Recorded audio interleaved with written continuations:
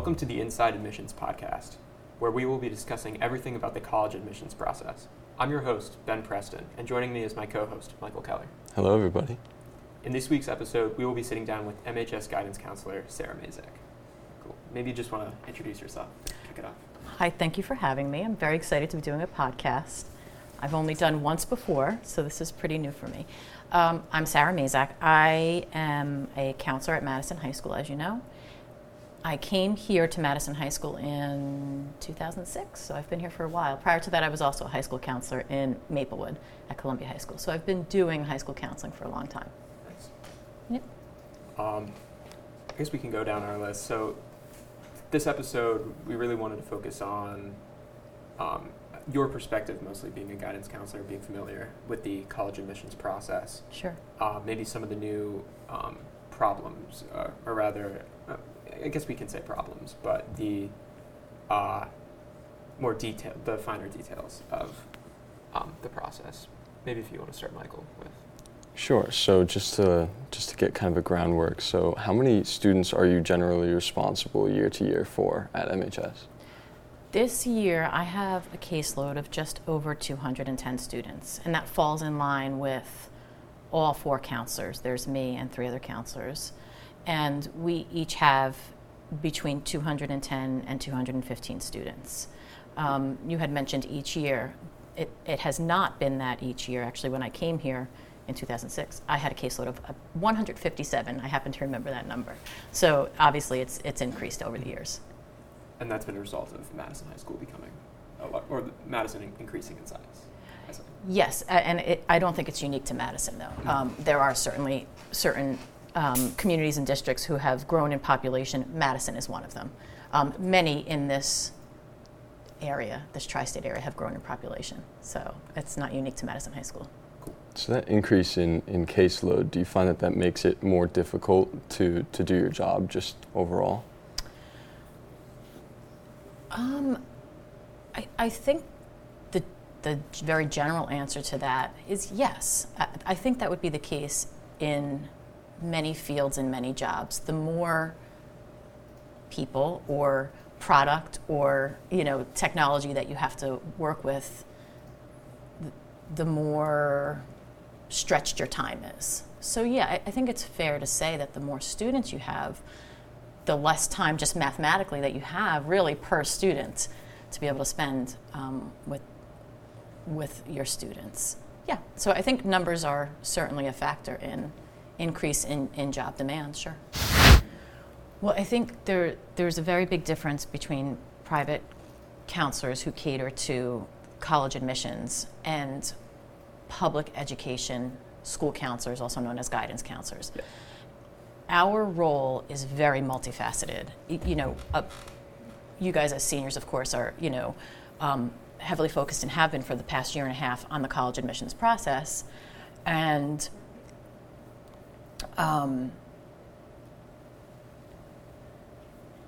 there's a whole other host of job responsibilities that come along with a public school counselor, and it has nothing to do with college counseling, and it's just as important on a daily basis, weekly basis, monthly basis, maybe even more important sometimes than the college counseling piece, and that's the social and emotional counseling, the mental health counseling, the academic counseling that has nothing to do with college counseling as well. So our job encompasses that, and that takes a tremendous amount of our time and energy, and that's where I'm thankful for that. I really like that part of my job.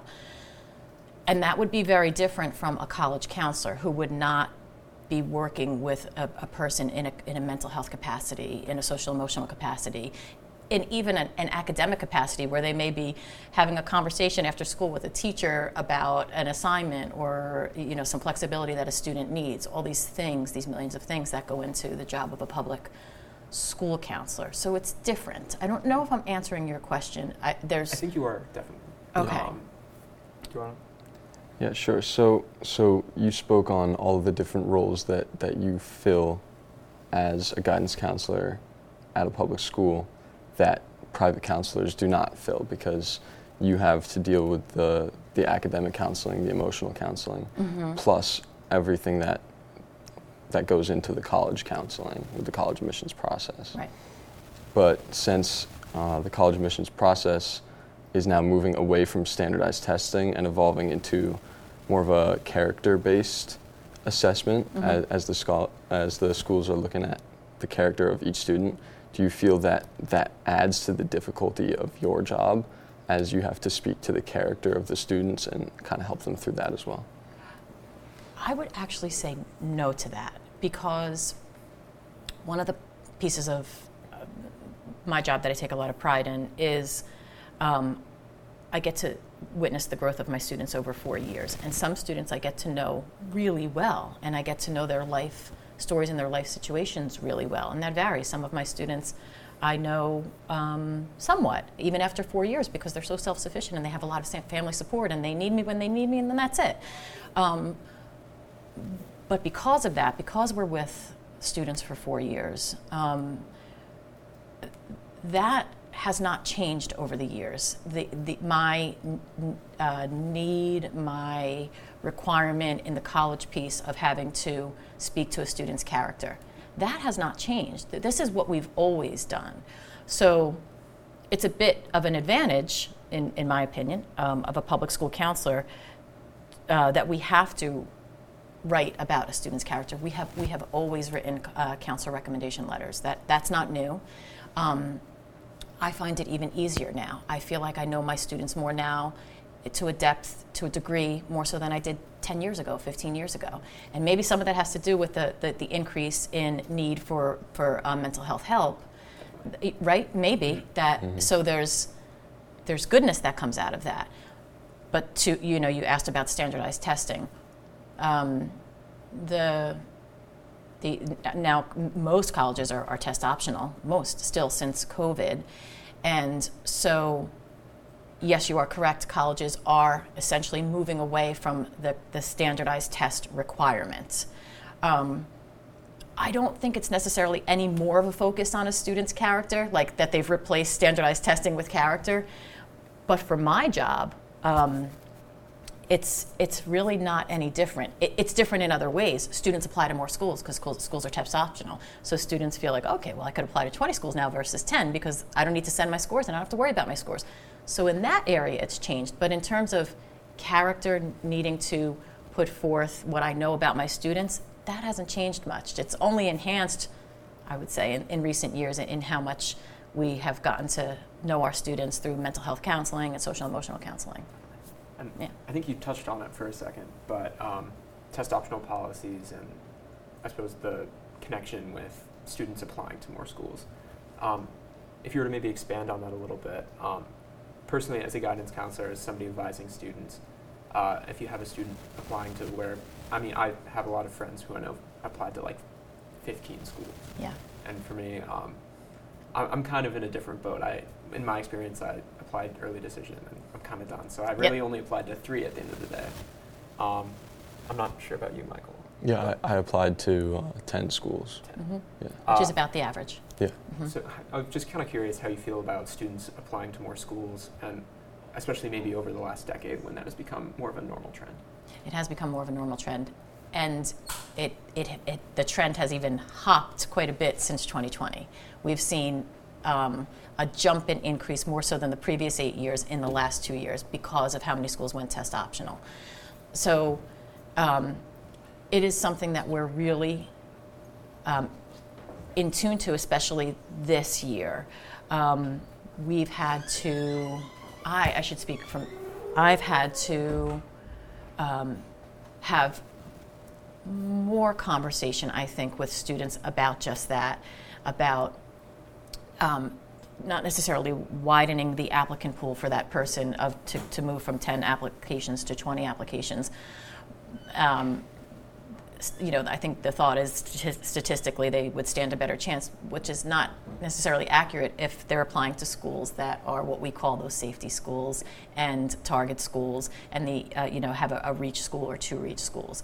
So if you do that, if you follow that pattern with 10 schools, statistically you're going to kind of stand the same chances as you do if you follow that pattern with 20 schools. So it's our job to try not to fall into these trends with the students. We have to keep our step back and say, it doesn't make statistical sense. It doesn't necessarily make great use of your time and money to apply to double the amount of schools that you would have if it was 2 or 3 years prior. So it's incumbent upon us to have these conversations. And to your point, I personally have had these conversations with multiple students, and it's a very individualized process. Definitely. Yeah.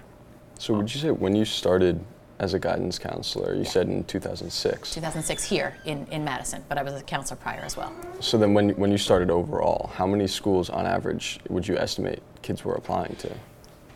It was, I still think, close to 10, but if somebody went over 10 applications, it was a conversation. Meaning it was a conversation in the office like, oh, I have a student who's applying to 11 schools, this is a big deal. That's no longer the case.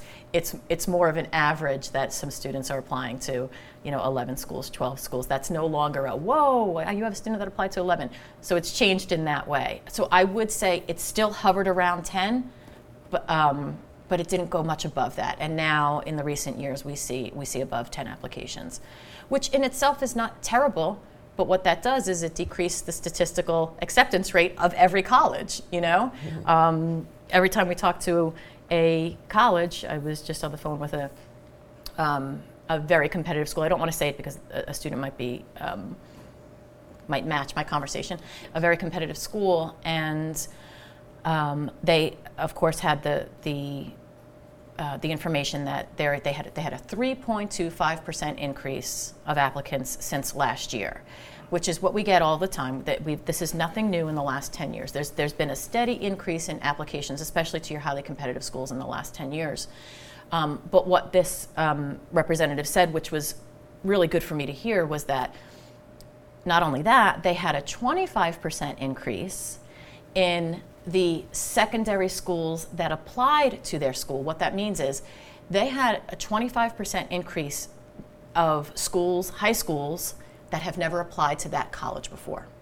Mm-hmm. And that college is more inclined to take a hard look at those high school students that they've never received an application from before. Whereby, a school like Madison, who this particular highly competitive college has had applicants for the past 15 years. So things like that make a difference too, that they are outreaching, they are marketing and trying to get to all corners of the earth more so than they have in previous years. So that affects us. That affects Madison students who've been applying to the school for the last 15 years. And they know Madison students and they know Madison kids. Mm-hmm. So that was really interesting, that not just the application increase, but that they were very forthright saying, yeah, we're looking really hard at the students who we've never gotten applications from before. Mm-hmm. So that was interesting. It's very interesting. Yeah. We might tie it back a little bit and maybe look at the grand scheme of everything we've talked about so far. So looking at the college admissions process, the Madison Guidance Department, and even individual colleges, from your experiences as a guidance counselor, what do you believe has worked in your career as an effective and efficient system, and maybe where do you see some issues with how we manage our college admissions process? You mean college admissions, the application process in general, or? I would say so. Yeah, the application process. I think that the application process is pretty. I think we're a pretty well-oiled machine in terms of the process. Getting information out to students about what you need to do, how to apply. Madison is a fortunate community that has a lot of family support, so students typically have family support in the actual process. The filling out the application, exactly. The FAFSA, the what do you have to do for a recommendation letter, how do I request, I think that's a pretty well-oiled machine which we're constantly tweaking every year because it changes. The research maybe is, we have access to a lot of tools, and these are tools that we give to our students. As a matter of fact, we're moving this year. You guys have known Naviance your whole career here. Current juniors are moving to a new platform called SCORE, which we've been playing around with for the past 3 months, which seems to be even more efficient than Naviance was. So, sorry guys. The data in SCORE is not unsimilar to the data in Naviance, but the access to the data is different. How you can plot yourself in there, it's a different platform. So that's a change that we have made. Well, we're making as we're having this conversation. So that's an area that we're hopefully will be an improvement. That's a main resource. And I would say outside of that, I think we do a good job of catering as best as we can to our individual students, and individualizing those conversations, like we were saying before. If when I see a student applying to schools that in my heart I know are a real reach, a real far shot for a student, it's tricky to have that conversation. I have to be tactful and caring, and I also have to be professional and say, these are, let's look at the statistics of these schools. I would never tell a student to take a school off their list, but I have to do a better job of showing the statistics and saying we need to get a bit more of a target school or a safety school on here. That's incumbent upon me to do. But it's a fine line because I don't want to discourage students from applying to their dream schools.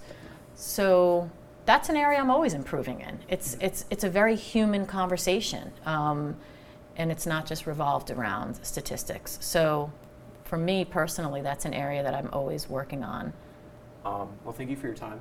Oh, sure. We had to kind of keep it kind of short today. Okay. For the sake of the podcast. Okay. Thank you so much for coming. Thank you for all the information. You're welcome. Thanks for having me. We appreciate it, and we hope that our viewers appreciate it too. Thanks. I appreciate it. Awesome. Thank you so much for joining us, and join us next week as we sit down with Mr. Elrott, a Madison AP Literature and Composition teacher, as we talk about AP tests and College Board. Thank you, and see you next week.